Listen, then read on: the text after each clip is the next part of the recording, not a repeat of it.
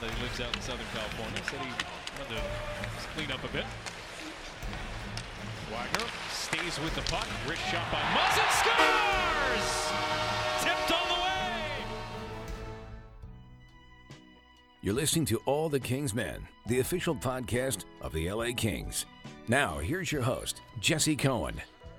Welcome back, Kings fans. I am Jesse Cohen. This is All the Kings Men.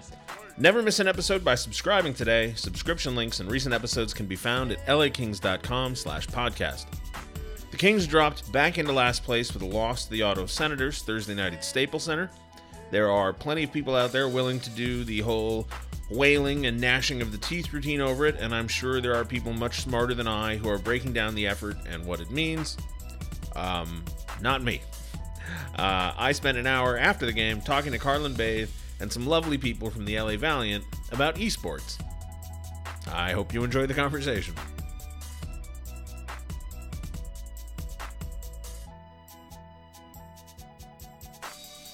We are here high above the ice at the Bob Miller Press Box at Staples Center.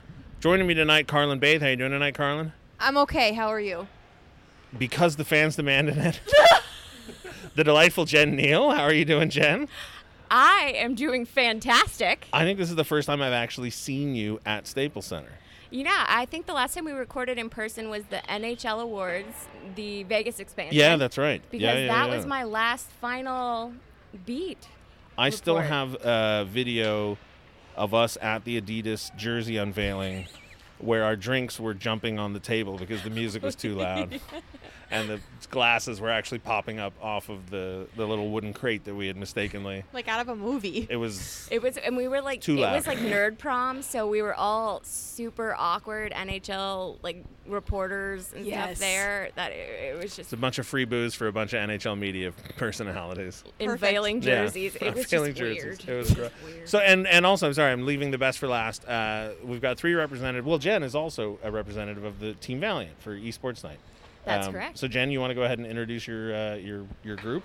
Yes. So let me start with Stephanie, who is our account executive at the Los Angeles Valiant, an esports organization. Say hello to the people, Steph. Hello to the people. This is Stephanie. She's good. Next, we have Scott Custa Kennedy. Custa is actually one of our players on the Los Angeles Valiant. He is Australian.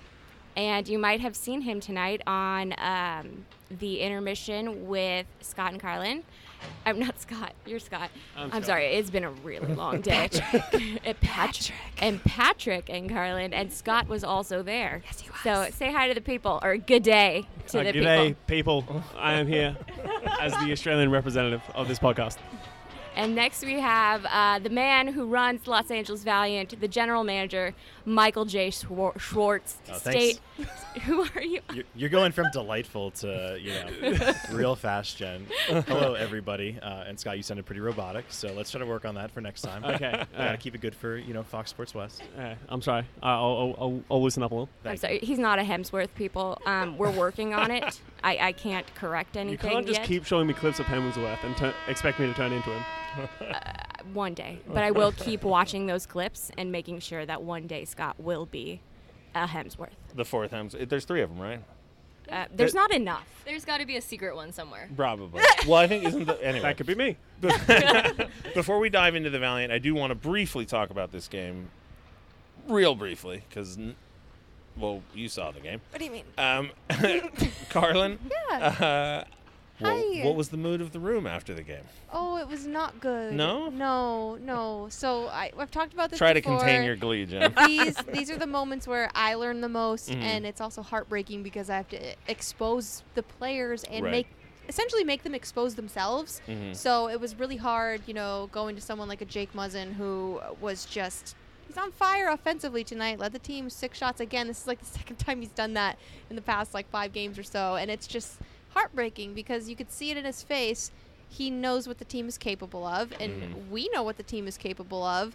So to see them kind of have their energy truly just dip after the surge in the first period, it's heartbreaking. 18 shots in the first period. Yeah. It's heartbreaking. 6 shots in the second, with only 2 coming in the final 2 or 5 minutes. There's my stats going out the window. But you know what I mean? It's just... it's not fair for them. One of the most painful things for me about this season is that for years, having lived through a rough patch in the 90s and the early 2000s where everybody was hurt on the team, and then, the slow build up to cup contention, for years I would say you learn more by watching bad hockey than you do watching good hockey, right? Because you can see you can see where the deficiencies are, and The you weaknesses, can see, right? yeah. And you're forced to sort of accept, okay, your team just doesn't have the talent that other teams do, and you can see, oh, Tampa Bay does this, and our team can't do that, and this is why, and blah, blah, blah. There's nothing to learn from games like this. No. There's just not. It's just. I mean, it turns that whole concept into a lie. This is just you got outworked by the last place team in the league, and now you're the last place team in the league. Yeah. Well, I can't gloat too much because the Ducks lost yesterday in overtime. That's right. For those who are 9 in a unfamiliar with the row. delightful Jen That would Neal, be 9 in a 9 row. in a lifelong 9 Ducks losses fan. in a row. Yeah. Except we picked up points. So That's the winless difference. in 9. That's what we That's like the to call difference. that. Yeah. So I can't say that I'm unhappy. It was nice to see Alec Martinez back. It was. I always enjoyed talking to him. I like seeing ex-Ducks as well. Carl Hagelin. Yeah. And Bobby my Ryan. boy Nate Thompson. He's on the other team. The other team. Oh, I I think guess. Yeah, I mean, Bobby was a thing. I thought that's what would make a Ducks fan excited. I don't know. Bobby was a thing. But yeah, I think this is just a terrible time right now for Southern California hockey. Can we be real? Yeah. I We don't can be like real. seeing the Sharks having any sort of success as much as no, I'm not giving you a high five because you're we're still not high editing. fiving over the shark, not liking the Sharks. Oh, we are high fiving Yeah, over yeah, that. right. Hold on. High There we five. go. All right. Okay. But really, Southern California hockey right now, just not good. Yeah, when the best team in Southern California is the Gulls, it's not. Or the Los Angeles Valiant. Well, so speaking of which, Let's get get to to that. Costa, I want to Good start with you because I have recently discovered that I love Australian slang. Okay, perfect. I think it might be the perfect form of human communication. I agree. You've captivated me. Keep going. All right, excellent. I'm going to let So- you take the mic so you can banter with him. So I'm curious if this was your first live hockey game. No, I've been to 3 other games before. Okay. I've been to 2 of the Canucks games. All right. And I've been to a preseason Maple Leafs game. That was actually my favorite game that I've ever been to because it was like a 4-3 thriller or something like that. the best hockey. Yeah. Well, Scott did live in Canada for a while. Yeah, I was in so- Vancouver for a year, in Toronto for another year. Oh, before I wow. came to Okay. LA. So you are properly introduced to the whole culture. Yeah. What did you think of hockey in LA? This was probably the lowest quality game I've seen. All right, but there wasn't ignoring the God. quality. Oh, of it. I'm sorry. This was great. No, it was actually a really good game. The sort of the scene was amazing. The fans was good, and it was honestly, from a personal position, it was great to see a lot of the Valiant, and because it was esports night, to see a lot of that promoted and sort of the correspondence between the two teams. I'm curious. I mean, this is the question that I always ask hockey players, former hockey players. What age were you? And I suppose it would have been older than your average professional athlete because esports wouldn't have been an option until very recently. What age did you realize that there was a potential career in professional gaming? I actually remember when I was 18. I remember a friend of mine, I was talking with him, and he said, if you could do anything in the world, what would you do? And I said, I would love to be a professional esports athlete. This is back when, Overwatch wasn't even a thing, and the options weren't really there for me. So it was around when I was 21 when Overwatch was first being announced, and that's when it was the first time of a glimmer of hope was I could actually do this, and this could be a potential opportunity for me. It's like being 40 years old. Scott's 25, so he's one of our older players. When he said when he turned 18, I was like, you're already 18? He was way past peaking it. Yeah. I'm definitely one of the older people, especially when it comes to esports, for sure. Mike, what's the process for identifying, scouting, and acquiring professional esports athletes? We're gonna need a longer podcast for this.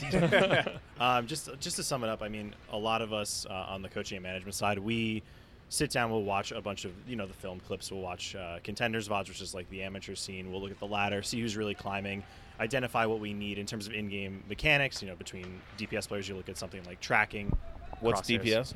A DPS is a damage hero, so the one that you're expecting to blow up the kill feed, your Gotcha. offense. I gave a great answer. The buzzer goes off. If I talk Exactly. in the 5 archetype blaster, melee, controller, tanker, healer. Is that still a valid? I haven't played games in like 15 years. You're in the same like ballpark. We can understand. We understand. You're Right. translating in here. Let's relate them to hockey players. Okay, so I think a DPS player would be like Kovalchuk, like a sniper, Yeah. right? Yeah, your offensive Okay. line. I'm getting the answers in here. a way, Okay. right? Like the person who's That's a expected good call, to. Carlin. Thank you. Because it is essentially sort of an elimination kind of a game. So it's the person who's trying to kill the other people. And then on top of that, you have tank players who it's their job to absorb the damage that's Draw the coming fire. in. Draw the fire and take Defenseman. Just take the space to the defenseman. And then you have support players, which what I play.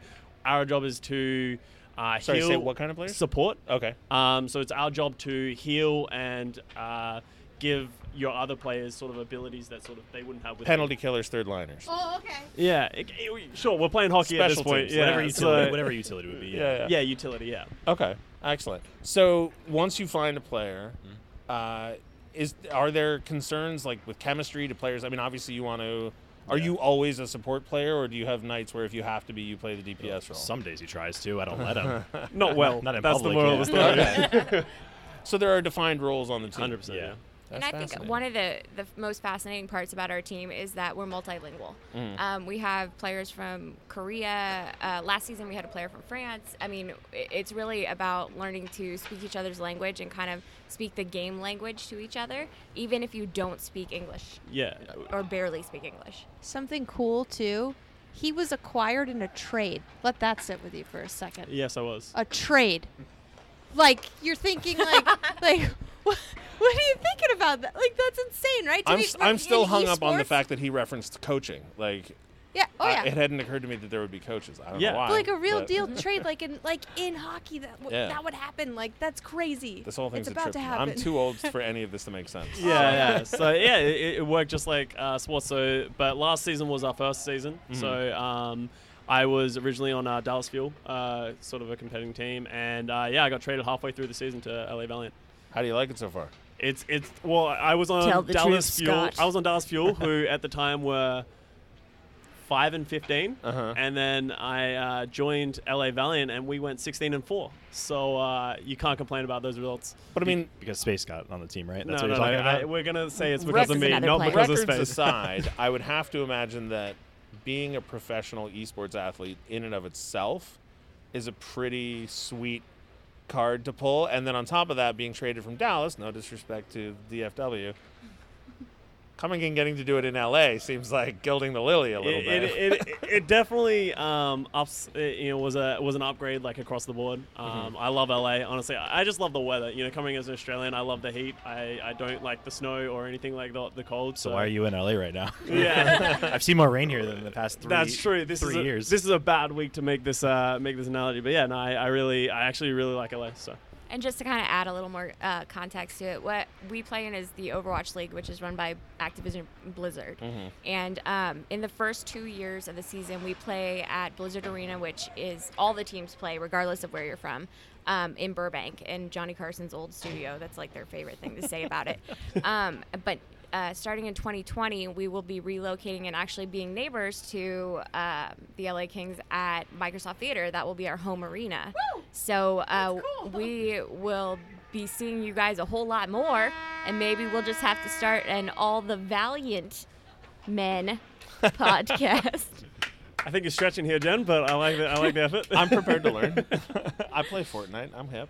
Fortnite is not an esport. Fortnite is not an esport. Well, so let me ask you about that, because this is one of the things that I'm most curious about esports. Quote unquote traditional sports leagues grew up out of an interest in whatever game it was, right? So enough people were playing basketball, either collegiately or in amateur leagues, and somebody started charging tickets. Same with hockey, same with football, same with baseball, etc. Was Overwatch so popular that a league had to form out of the group of people playing it, or did somebody say, we need an esports league? What's the game that's most conducive to competition? So esports in itself, so I'm talking about other games, grew that exact way, where games were just released to have fun, and then people started competing, and then someone was like, well, let's start giving prize pools, and the prize pools got bigger, and then people wanted to watch it live, and then that's what you see. So that's other esport games like Dota 2, Counter-Strike, Global Offensive, these big names. When Overwatch was released... Remind me again what Dota stands for. That's Defense of the Ancients. Okay. But it's essentially called Dota. Right. So when Overwatch came out, I think it was very much made with the intention of being an esport, though. Okay. They have Blizzard backing, which is an incredibly big organization within games. And it was pretty early on that everyone was like, okay, this is going to be a big name. So everyone sort of anticipated that it was going to get to this level. And just to add to that, too, from the business side, we all, as companies, had to purchase franchise slots. So this is the first global franchise organization. So, like, our organization is owned by our parent company, Immortals, which AEG invests in us. This is why we are such good friends with the Kings. But also, like, to use the Boston Uprising as an example, who's another Overwatch League team, the Kraft Group, Bob Kraft, bought an Overwatch League slot. So this isn't a NASCAR situation where multiple owners can own multiple teams, or UFC where the one company owns everything. This is like a more like a traditional sports league where independent teams are owned by independent owners. Yeah, our parent company owns multiple teams, but the Los Angeles Valiant is only an Overwatch League team. Okay. Mike, were you a sports fan growing up? What was that? Were you a sports fan growing up? I was a Colts fan. I played when I was playing football, yeah. So how easily, did your experience as a sports fan help translate your thought process to managing an esports team? Not entirely.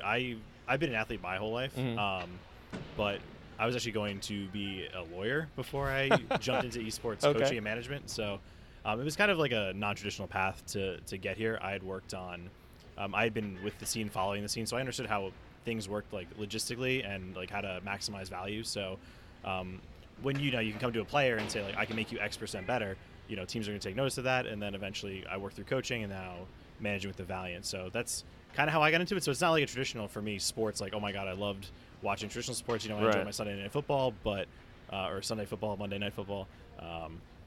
But beyond that, it wasn't like I was like a sports like total junkie in there. And I think in general, just that's what's so exciting about esports is you get people from so many different backgrounds. Like even just in our business, we have people from traditional sports. We have, people from all over just joining together because gaming is so exciting and everyone wants to support that. So yeah. I can imagine it must easy is not the right word, but I can imagine how you would evaluate players, right? This is what we want out of them. This is what they do. How do you evaluate coaching in esports?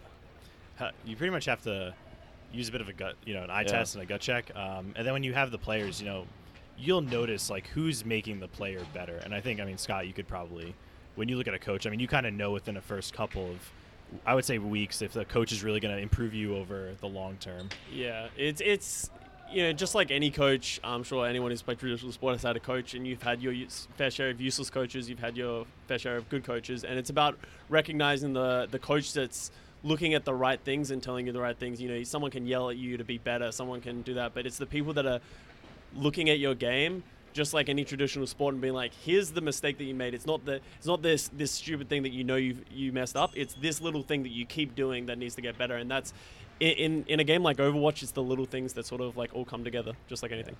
Because video games are so available to anybody, I imagine you must run into people all the time who sort of sneer and say like, I could be a professional esports, but like... There's a lot of people that go like, I could have done it if I had just had the time, but I decided to do this. But I think the respect that a lot of esports players in general are getting now is a lot higher, because back in the past, it was about who put in the most time. But now that it's professional and there's money in it, there's so many people going for it that only the cream of the crop really rise to the top. So you're starting to see a lot of people gain a lot of respect for the best, because all of a sudden the population is becoming there, and the best of the best now. Is there an all-star game? Yeah. There was an all-star game. Yeah, I was actually a part of it after the first season that happened. Hashtag humble brag. Yeah. We had 6 players named out of our roster to the all-star game. How big is the roster? 6. Okay. Yeah. So all 6 of our starting players not bad. made the thing. We finished second in the regular season, but there was a lot of all-stars players that were nominated in the league's defense. But yeah, there is an all-star game, West versus East, because there is teams from all over across the world. But yeah, it's just like anything. It's just a lot of little games come together. You said that everybody plays out of Burbank regardless of where they're from, though? Yeah. For the first 2 seasons, we're playing at Burbank. So we play Thursday through Sunday now. Thursday through Sunday. Yeah, Thursday People through Sunday. fly in? No, everybody lives here in LA right now. Yeah. Okay. Yeah, so everybody's here centralized in LA, regardless of if your team's from quote unquote China. But Gotcha. next year we will start globalization, so everybody will have their home arena. Okay. And you guys will travel like any kind of sports team would? The logistics haven't really been worked out yet because That's the idea. That's the idea, but you think Wow. about having to travel to China on a weekend and then come back and then play another match in Yeah. Europe and that kind of stuff. It's a scheduling nightmare, and I'm glad I'm not the person who has to solve that problem. How much emphasis does there need to be on being together in person against the other team, though? Because it is a live event that happens on the screen, right? How much do you need to be there playing against them? All right, so this is a very common mistake that a lot of people make that don't understand esports. Yep. There is a thing called lag that happens if I play from online, even if I was playing someone over there, if Yeah. we were playing on an online network, there's going to be delay. We play on a localized network at all times, which means there is 0 ping. So it means that everything that we do is completely instant. Wow. So, and that has to be played. Every game of the league will be played where everyone is on the exact same local server. What about a glitch, though? Would that ever happen? They have pauses, which my very first esports game I went to, they were like the guys in our locker room, or our player room, looked at me and they go, "I bet you've never seen a pause in hockey before." And then I was like, "Yeah, that's right." But What is it? if something's wrong, like say one of their keyboard or their mouse is broken or they can't hear out of their headset, there's referees that actually stand behind them and will pause the game so that everybody can get certain and then a countdown back in to them playing. So there's no disconnect between the game that is happening and someone has some unfortunate error that happens with their mechanical hardware. Sorry, I'm hijacking questions, Jesse. I'm completely go for it. fascinated. So what about in the actual gameplay? What if something I've experienced my iPhone shuts off or you know what I mean? It's electronics. How does that... Within the itself out? service of the game is actually very well refined these days. That used to be a big problem back in the day of esports. 3 years ago. Yeah, 3 years ago. You're going in for the Good kill. old days. But you go in for the kill and you're like, wait, it's literally glitched. That doesn't An happen at all? amazing thing. No, that very rarely happens. But if there is ever a glitch in the game and the game recognizes that it's having a problem, the actual current Blizzard servers have. If any of the 12 games ever recognize that that's a problem, Yeah. the game will pause instantly. So if their computer just instantly shuts off, the game will instantly pause until they get back into the game and stuff like that. So it's very well refined. Wow. That was all I had. Well, so my next question is, how much does the crowd play a role? I mean, I could imagine let's take traditional sports, for example. There's sports like hockey or basketball where the crowd is loud and noisy and you want it that way. Then there's sports like football where the crowd can interrupt, the snap count. Then there's sports like tennis and golf where they're just so precious that you can't make any noise or you'll throw off their concentration. I can imagine that esports would require some concentration that could be thrown off by a crowd, but at the same time, it could be an adrenaline boost. A lot of people, and that's actually a component of every player, is how well do you play on the stage. A player can be amazing online when you're just playing as a team offline. But when you play on the stage, it's a very different thing. We have very good headsets that block a lot of the noise. You won't really hear if you hear everyone cheers, you're going to hear it, but you can't hear anything else outside of that. So. Yeah, and just to add the other thing about the crowd, I think that you had said it's just a screen, and that's true, and you could have 2 players in 2 different spots if there was no magical lag playing, but part of the spectator experience is going to that Blizzard Arena where if you've never been, you should go because you have the game playing, but the lighting effects and everything they have makes you feel like you're integrated in the game. They also do lighting so that it helps you follow the game. They've got great tracking and stuff. The overhead lighting helps you see charge ups and stuff. It's really great. Wow. Yeah. And you can hear, we also have broadcasters, but they're called casters. They're shoutcasters. So you can hear them in arena, but they have the noise canceling headsets on that still will call the game and you can understand it. I have to tell you, coming again from hockey and not having any esports background, I did not understand it until that first time I went to Blizzard Arena and saw the 30-foot LED screens and the maps of Overwatch like blown up on those screens, and the crowd cheering and being like, wow, people are actually like really into this, and seeing the players on stage, because you can see what they put in front of the players is their faces. So like if Scott's making a funny face while he's yelling, like it's hilarious. But come on. I'm sorry, you are really funny when you play. I know, I yell a lot. But you can see everything, and it's just such an immersive experience. And just to do a quick plug, we're actually going to be hosting Rivalry Weekend. I've been working on saying that. August 24th and 25th at the Novo, where we will have Overwatch League games there. We'll be playing our hated rivals, the San Francisco Shock and the Los Angeles Gladiators. Boo. Yeah, boo. Exactly. But that's another thing. But Blizzard Arena is always there, and tickets are really inexpensive. And we invite anyone to come to try to just kind of figure this out. I think that's the best thing, is like hockey. Until you go to a game, I don't think you fully understand it. I'm coming, first of all. We've already talked about We've already talked about this, I'm going to the arena. I know you have casters. Mm-hmm. Do you have esports reporters? Yeah, and I see a lot of my job in PR and taking what I learned from my experience in the NHL as a way to kind of train a very new and very raw set of journalists who don't understand what it's like to have to ask for comment or what it's the difference between just posting blatant rumors and versus sourcing and getting quotes and even asking for comment and being denied. That's a lot of what we deal with. And in the same token, especially at Valiant, because our CEO, Ari Siegel, who comes from the Arizona Coyotes, he was the COO there.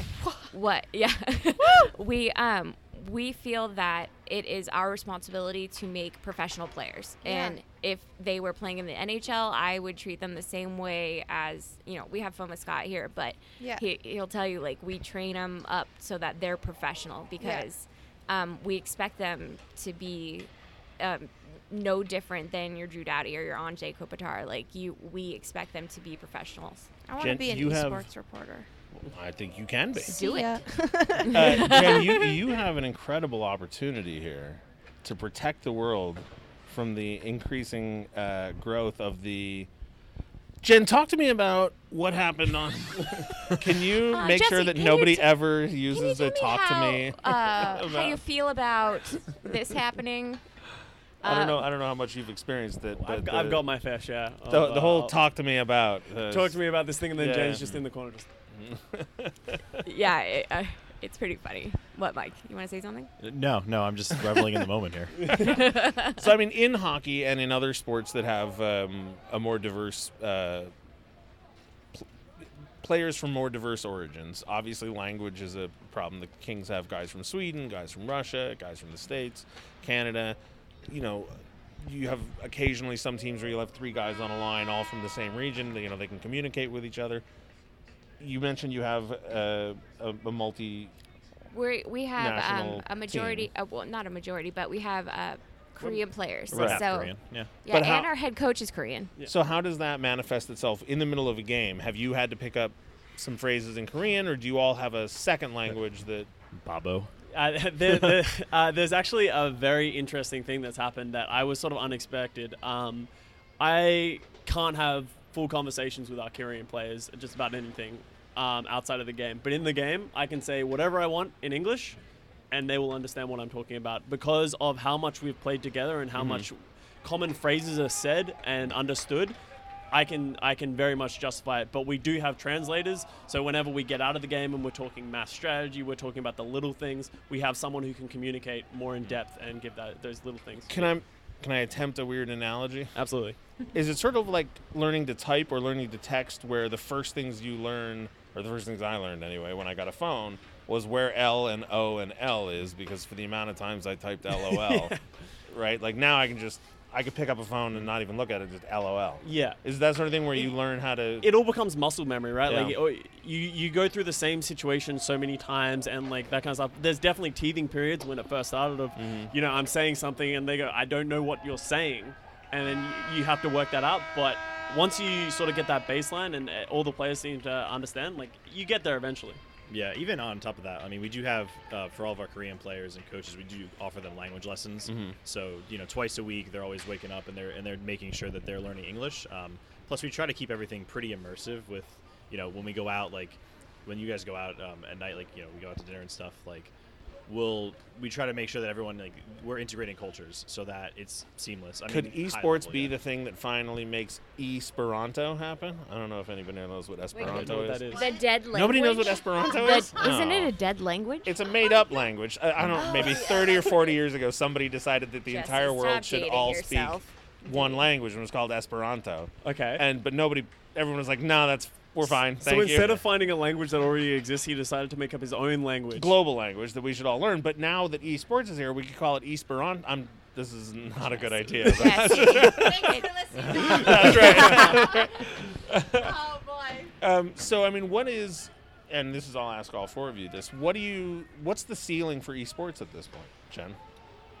I don't think we figured out what the ceiling is. No. I think that the one thing that could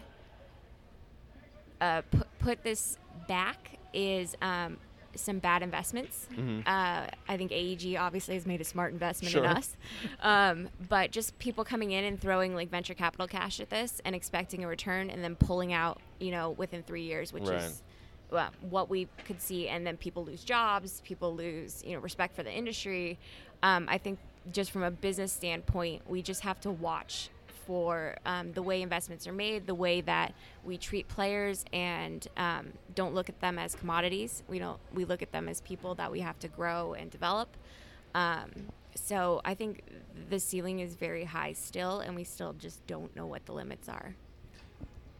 Yeah, I mean, for me, that's kind of part of the reason I got into esports was because we haven't reached that ceiling. That ceiling looks really high. The best way to measure it might be against traditional sports, but maybe if we reach the same ceiling heights as traditional sports, esports is so different, it can go above that and beyond that. And I think that that's what's super exciting, and I can't wait to see what we do.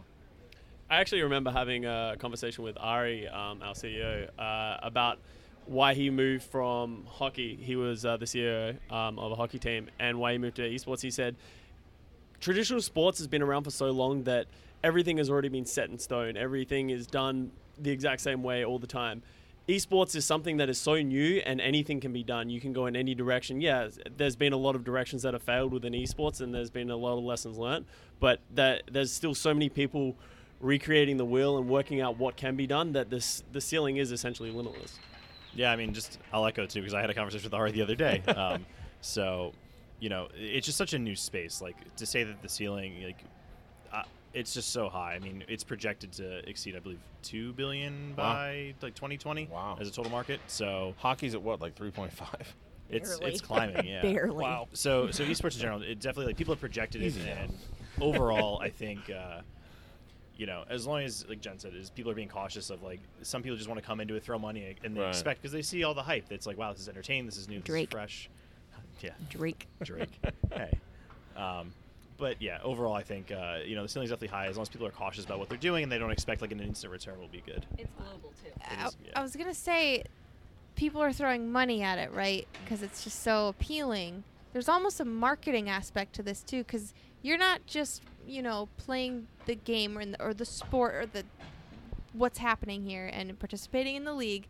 People can buy this game at home. Mm-hmm. So there's like a whole nother level of money that I think is just like, that's why people are throwing it at you, because it, you know what I mean? We're all switching microphones around. The reason that you bring up a very good point is the reason Fortnite blew up and the reason Fortnite is as big as it is because of how well they did microtransactions within the game. And that's what all the kids love. They love the skins. They love all that kind of stuff come along. And that's why Fortnite has reached, I don't know what their net profit was or something. It wasn't a $1 billion or something like that. It's pretty high. It's really high. Stupidly high. I just feel like that's another selling point for people. Like, you can throw money to the NHL, right? But like, the return comes in different areas. Comes in ticket sales. Comes in kids starting to play youth hockey when they're young, and people kind of, buying the merchandise. But like, this is like next level. Like, yeah, I think a lot of what, just off of Scott's point on like Fortnite, a lot of theirs comes in-game transactions. Yeah. There's no real. I mean, there's some physical merchandise to it, but there's not really ticket sales. There's nothing at the gate. Yeah. And Game sales. It's only game sales. So, literal game sales. You know, there's no like overhead of having, aside from any events they put on, there's no overhead of like a stadium or making jerseys or really paying the players because they just compete themselves. So. Yeah. Scott, I'm curious. You said something that really resonated with me because I just had this conversation tonight, and it's a template of a conversation. You can fill in whatever the specific topic is. But the conversation always goes like this for me. Why did we do this?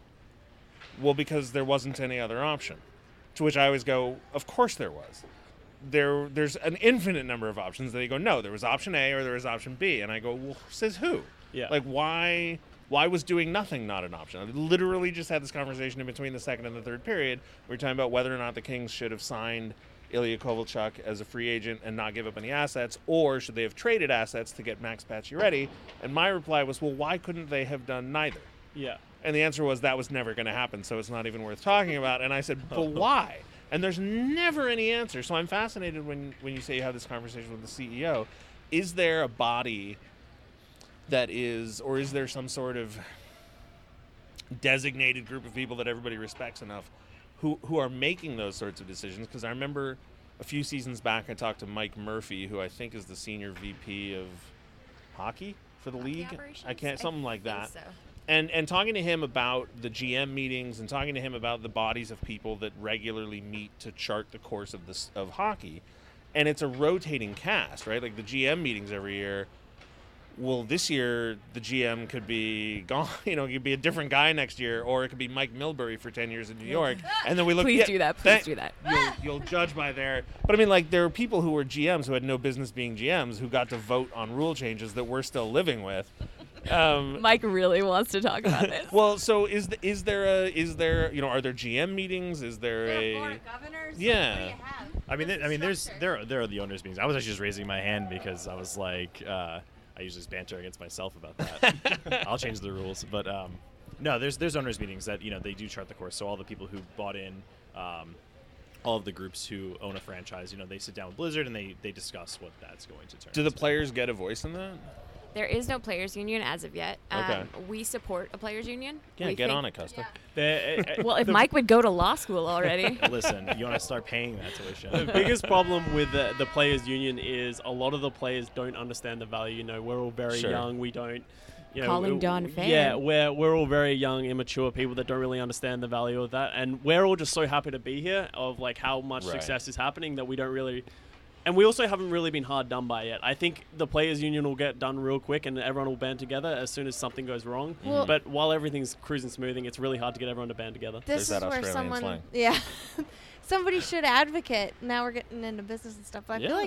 I feel like you start before something crazy happens, and you can speak for the other people who are young and who might not have a voice. It's kind of how our players' union works now, like it's like like other people can speak for other people. But just to give you like, a what's the tale of cautionary tale. That's the phrase I'm looking for.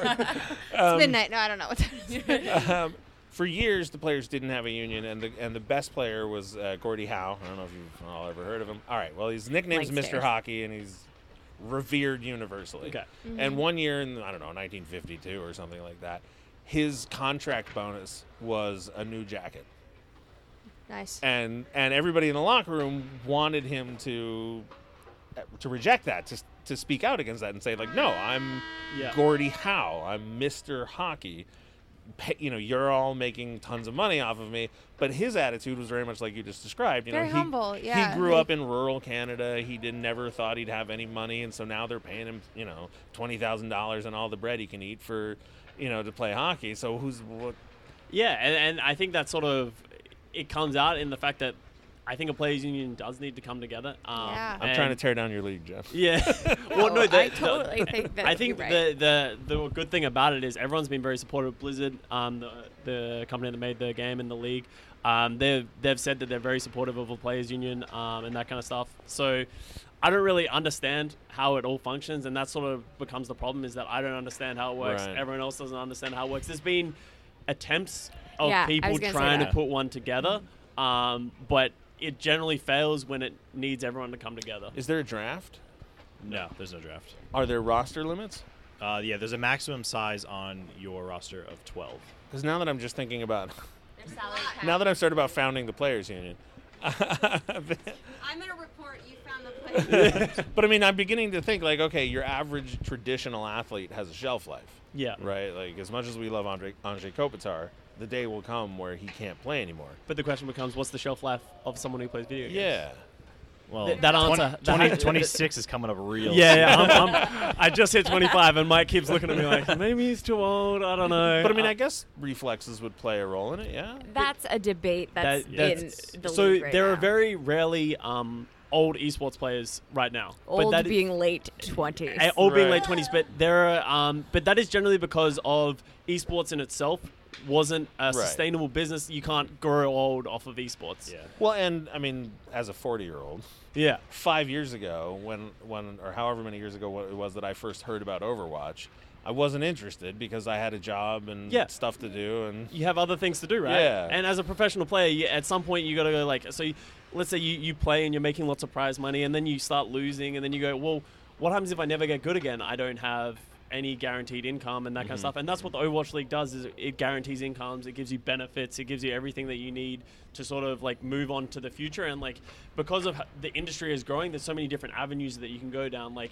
people ask me, what are you going to do after you play? And I go, I want to play for as long as I can play, but after that, there's so many different ways I can go. I can attempt to become a shoutcast, I can go into business, I can go into coaching, all those kind of things. So the avenues open up, but that didn't used to be there. And we try to provide, I mean, I do joke that I'm team dad sometimes, but I do try to help.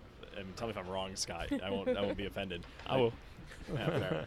I try to make sure that like all of the players like understand basically what they're going to need in life, because I mean I've seen everything from like, how do I do my taxes, how does insurance work, and like these are things that like what's the average age of a player? Our team last year I think was 19.2 was our average age. I think it's around 20 right now. Now it's even. around 20 Of the because, league is 20. well, Kuki really adds a solid He's veteran 27. 27 year-old are team, our yeah. grandfather. Are the players marketable as individuals? I mean, I know they all have names. Do you sell jerseys? Do you? Oh yeah, sell I- jerseys, sell. I think that's a part, like Mike was talking about basics, learning what you need to be. I think also as an organization, we take on building their brand and helping them build their brand by building their streaming or teaching them how not to say stupid stuff in public because the internet lives on forever. And Do you and wipe their Twitter accounts before they join the team? I don't wipe them, but we do We did. research. Meticulous Yeah. research. That's we part do of the, actually research the person, because when I interviewed with our executive chairman, who was formerly our CEO, and our founder, Noah Winston, who is 24 right now. Yeah. But when I interviewed with him, I said, you want me to switch to PR, but I'm not going to defend anyone that says stupid crap or is just just terrible people, because that is not something I do. And as an organization, we believe in not having terrible people play for us, Yeah, I mean, and we stand by that. That's part of. I mean, even when we look through, like, we're going to look at their mechanical ability, but I mean, there's players that we've definitely passed on because of either things that we found, like, communication wise, and we're just like, they wouldn't be a fit for our organization. And it's like, we don't want to do that. We want to make sure that we're finding cultural alignment, and like, we want to find the best players, we want to find the best fits. And Costa, what's the most offensive social media post you've ever made? he doesn't have them. He's a complete angel. Only his cats. Don't you Oh, have all right. cats? It's Crikey, usually mate. yeah, Boo. a bunch of Australian slang that no one really understood and got misinterpreted. I think I would that's follow part- that like, account in a heartbeat. it's just a really interesting world. I think coming from Puck Daddy, where we would cover, any of the most obscure parts of hockey life, because everything can be pretty rote and boring with hockey. In esports, it's always something new. Every single, to try to do Puck Daddy in esports, I would be working like 72-hour There's days. no esports jersey fouls? There's no esports jersey files, but you know how badly I want to make those. I mean, I can imagine there must be some pretty rough. Well, the hard part is that everybody puts their in-game name on the back. Mm-hmm. So, it's like I'm making fun of their in-game name, lovingly, of course. Sure. But it's really interesting, and I don't know. My whole world is different Let's now. talk about the in-game name thing.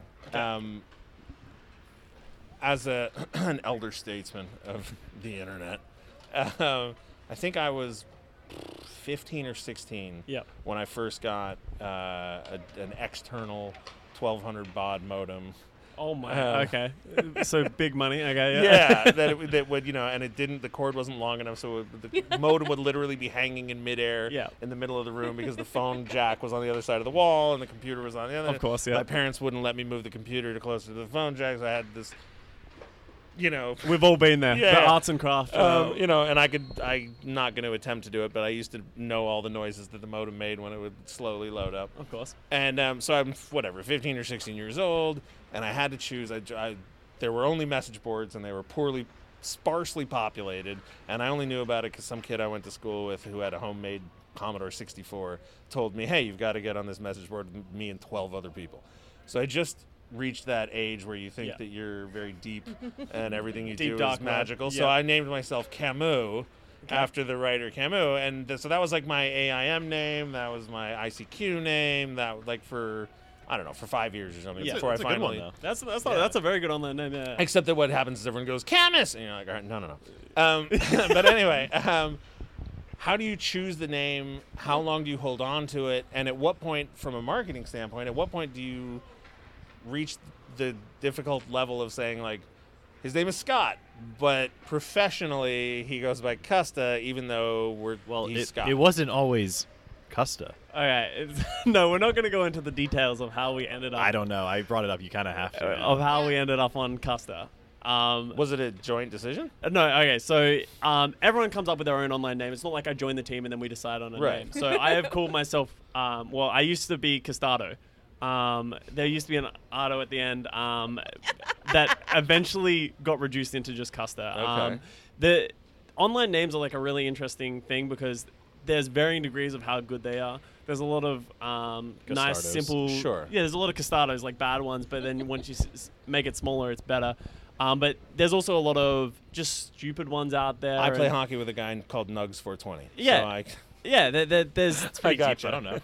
there's just so many like weird things, and it's such a weird culture, and it's something that I've always been curious if it will disappear as the industry grows, as people's names just start becoming their popularity. And I think it would be great because a lot of the bad things that come with esports is games and anonymity. I don't know how to say the word apparently, and just like all of that comes with it. And I think it would be better for the leagues if you had their last names at the end, and it would go a long way into making these online people real. Yeah, I think it comes into ownership of like when you make an online name, it's like, yeah, it's yours and you can protect it, but it kind of exists in like a separate realm. Like, well, and if you're an idiot 15-year-old like me and you choose a famous author, you don't really get to claim that identity for the rest of your life because there's like. And you can't be. I mean, like really, I'm waiting to see it, but like. We're gonna get a professional player that's like Big Boob 69 or something like that. Like that was Cool Matt 69. Well, Cool Matt 69, which he was still playing. Yeah. They gave him the number 69, which was nice of them, didn't but they? He now is just Cool nice Matt. Now he's just Cool Matt though. Sure. Which, hey Matt, I'm sure you're listening to this. Yeah. Yeah, but it's funny because as an organization, like we see the in-game name as very sacred with the players, especially like the younger ones. Scott's kind of like different, but in talking to our younger guys, that's their identity. Right. Like that's who they are when they're online. That's who they are when they're in front of the fans. Who they are with their real name is somebody completely separate. Right. Which is interesting to them, but at the same time, it's weird to call somebody Custa. So we as an organization try to call everybody by their real names. Mm-hmm. Yeah, it's actually in our employee training to like call them by their real names. I mean, part of the reason I ask, when we look at hockey and we're constantly talking about how to grow the game. The conversation is always going on. How do we reach out to new fans? How do we grow the sport? And what always happens is there's pushback from the traditional fans who say, when I come to a game, I want to hear AC/DC playing on the loudspeaker, and I don't want, hip hop, and I don't want loud sounds and music that I don't understand. And we go like, that's fine. But there are other people out there who don't like what you like. I mean, I, for example, used to hate mascots. And then somebody sat me down and was like, you don't understand. When Bailey does his thing, little kids love him. And then they grow up liking the Kings because they like. So I said, oh, okay, fine. So as Wild Wings better. Well, he does Nice- have a statue nice outside wing. your building. He's a nice wing. I back him. But what? My boyfriend's a season Yeah. ticket member. But the reason We're a I split ask is household. because, quote unquote traditional sports, a huge part of growing the game is reaching the market that you guys, I feel like, are based in.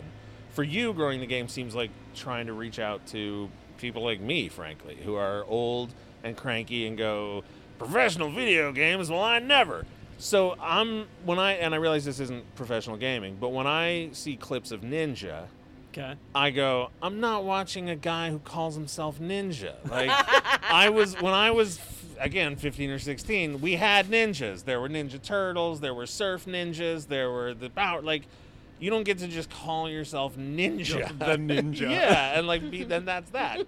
Done deal. So, I mean, is there a move to grow the sport, or are you trying to consolidate what you are already, and then you'll worry about?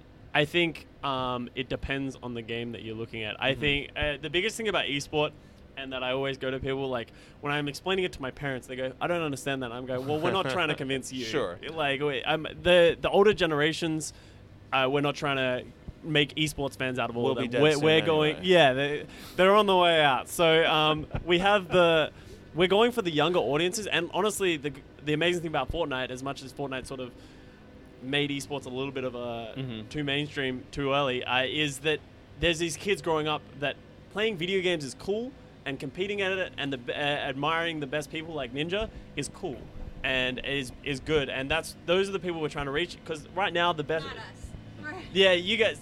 I'm sorry. Well, if you have kids, we will take your money. Yeah, that is what we're saying. When you have basically. kids, come back. Yeah. Because that'll be interesting. But I think right now the demographic is like 18 to 30 is Right, our 18 like to 34, prime yeah. demographic. I think that, well, the cool thing about when, like, you see kids, like, as you mentioned with Bailey the mascot, it's like, okay, well, the kids grow up being this. Like, what we see with esports is that the kids will grow up with this, and then the parents then become interested. So you kind of get the reversal of that Right. scenario.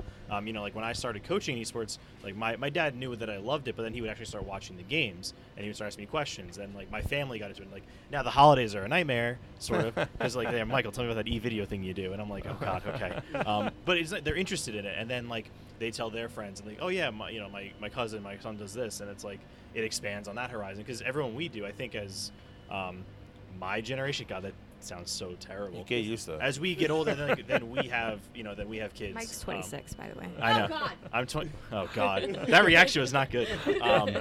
But yeah, I think as like our generation, has kids, like, and they just grow up with it, and we've grown up with it. Like, you'll start to see what happened with regular sports. People, the average age will start going a little bit higher and higher because everyone will start being involved with it. So one of the biggest things that is the barrier to entry to esports is, a prime example is my mum. So I'm trying to get her to explain to understand it, and when you watch a sport, it's very easy to understand how hard what they are doing is, because Right. everyone's gone and run around on a field and tried to Right. jump as high as those people jump, or try and catch a ball.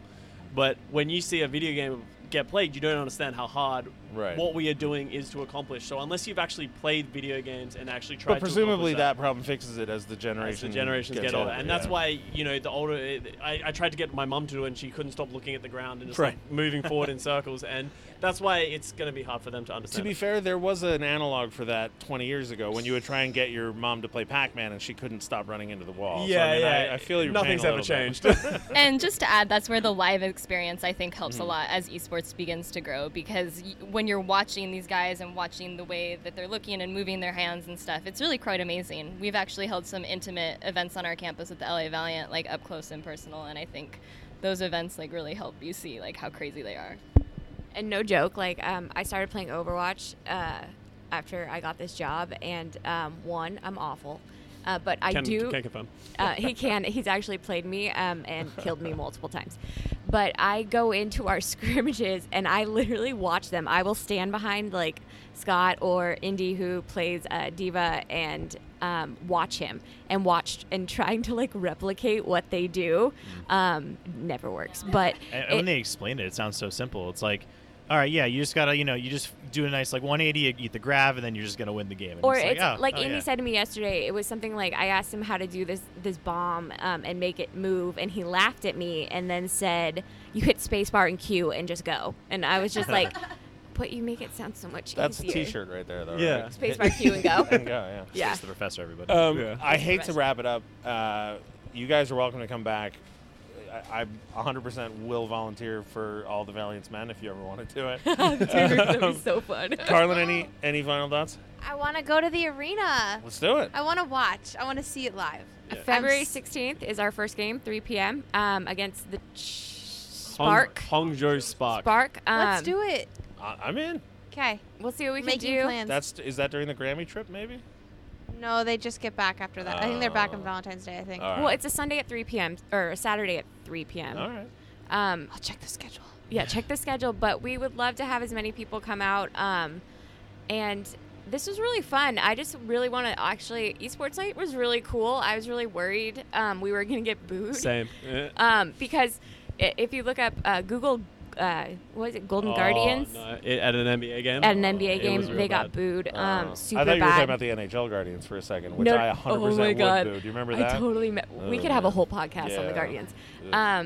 But so I was really afraid. But I just want to thank. Hold on, I'm vomiting in my mouth. Kings fans for embracing us and cheering for our guys, and really just and the whole Kings staff, especially Pat Donahue in marketing and his whole team, for putting together this night because they're big gamers and they love it. And really, I really encourage all my hockey friends out there, come watch us play. It's not that expensive, like $25 a ticket, maybe. And come watch us play. Enjoy it. We have so many opportunities too where you can meet the players and talk to them. This is one of the fun parts about esports is where you can't get online and practice with Andrzej Kopitar. Right. But you can get online, Right. and if you're good enough and playing in plat or ranked with Scott, or you can get online and he will host fans in a death match.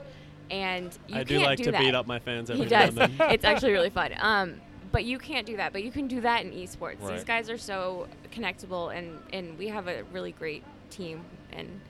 But I miss you, NHL. Well, we do have to go, but we will do this again. So for Carlin Bathe, Mike the GM, Scott Custa, I don't know your last name, That's fine. Scott the Aussie, Scott. Stephanie, and of course, the delightful Jen Neal. Thank you for coming back. I'm Jesse Cohen. Thanks for listening to Kings Fans. We'll talk to you soon. Go Ducks. Thank you. No.